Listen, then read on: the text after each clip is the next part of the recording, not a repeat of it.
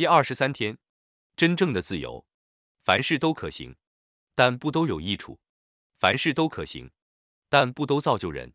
无论何人，不要求自己的益处，乃要求别人的益处。哥林多前书第10章第23和24节。自由意志乃是人类的一部分，任何不敬虔的压抑一个人的自由意志，将会伤害那个人。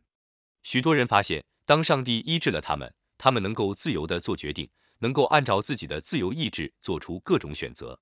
在社会上，如果每一个人能够毫无拘束地运用他们的自由意志，无论他想得到什么，在什么时候得到，怎样选择都可以获取到任何他想去的地方。你能够想象这样的情景吗？一个非常简单的例子，若孩子们能够按照他们的自由意志，自由地选择他们想吃什么，在哪里和用什么方式进餐，你能够想象到那个结局吗？很快，社会就会发现，当自由地运用一个人的自由意志，尽管对每个人来说，活出他们自己的身份和人格是不可缺少的，然而设下界限也是一件很重要的事。因为当一个人运用自己的自由意志时，不能够使另外一个人受到伤害。在运用自己的自由意志时，不可以侵犯或虐待他人。所以，每个社会、每个国家都有律法，这是每个公民都应该重视和遵守的界限。责任在于我们，因为自由意志往往伴随着责任。今天，很多人在维护我们自由意志的权利时，都在扮演律师的角色。如果我这样做合法吗？法律上是被准许的吗？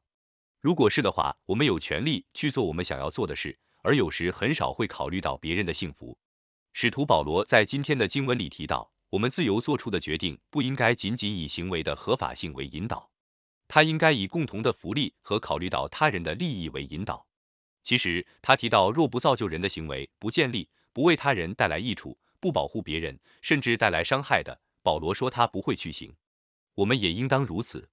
那么，在我们的行动、决定、言语或文字中，我们应该如何运用我们的自由意志呢？首先，我们必须承担自由意志带来的后果。其次，正如保罗在他写给哥林多教会的第一个书信里有提到，以爱作为引导。这实在是与我们今天的社会有很大的反差。对我们和他人而言，出于对他人的爱而约束或控制我们自由意志的能力，才是真正的自由。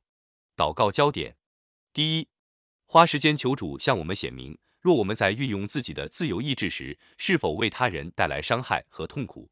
求主饶恕我们，并且使我们脱离内疚的枷锁。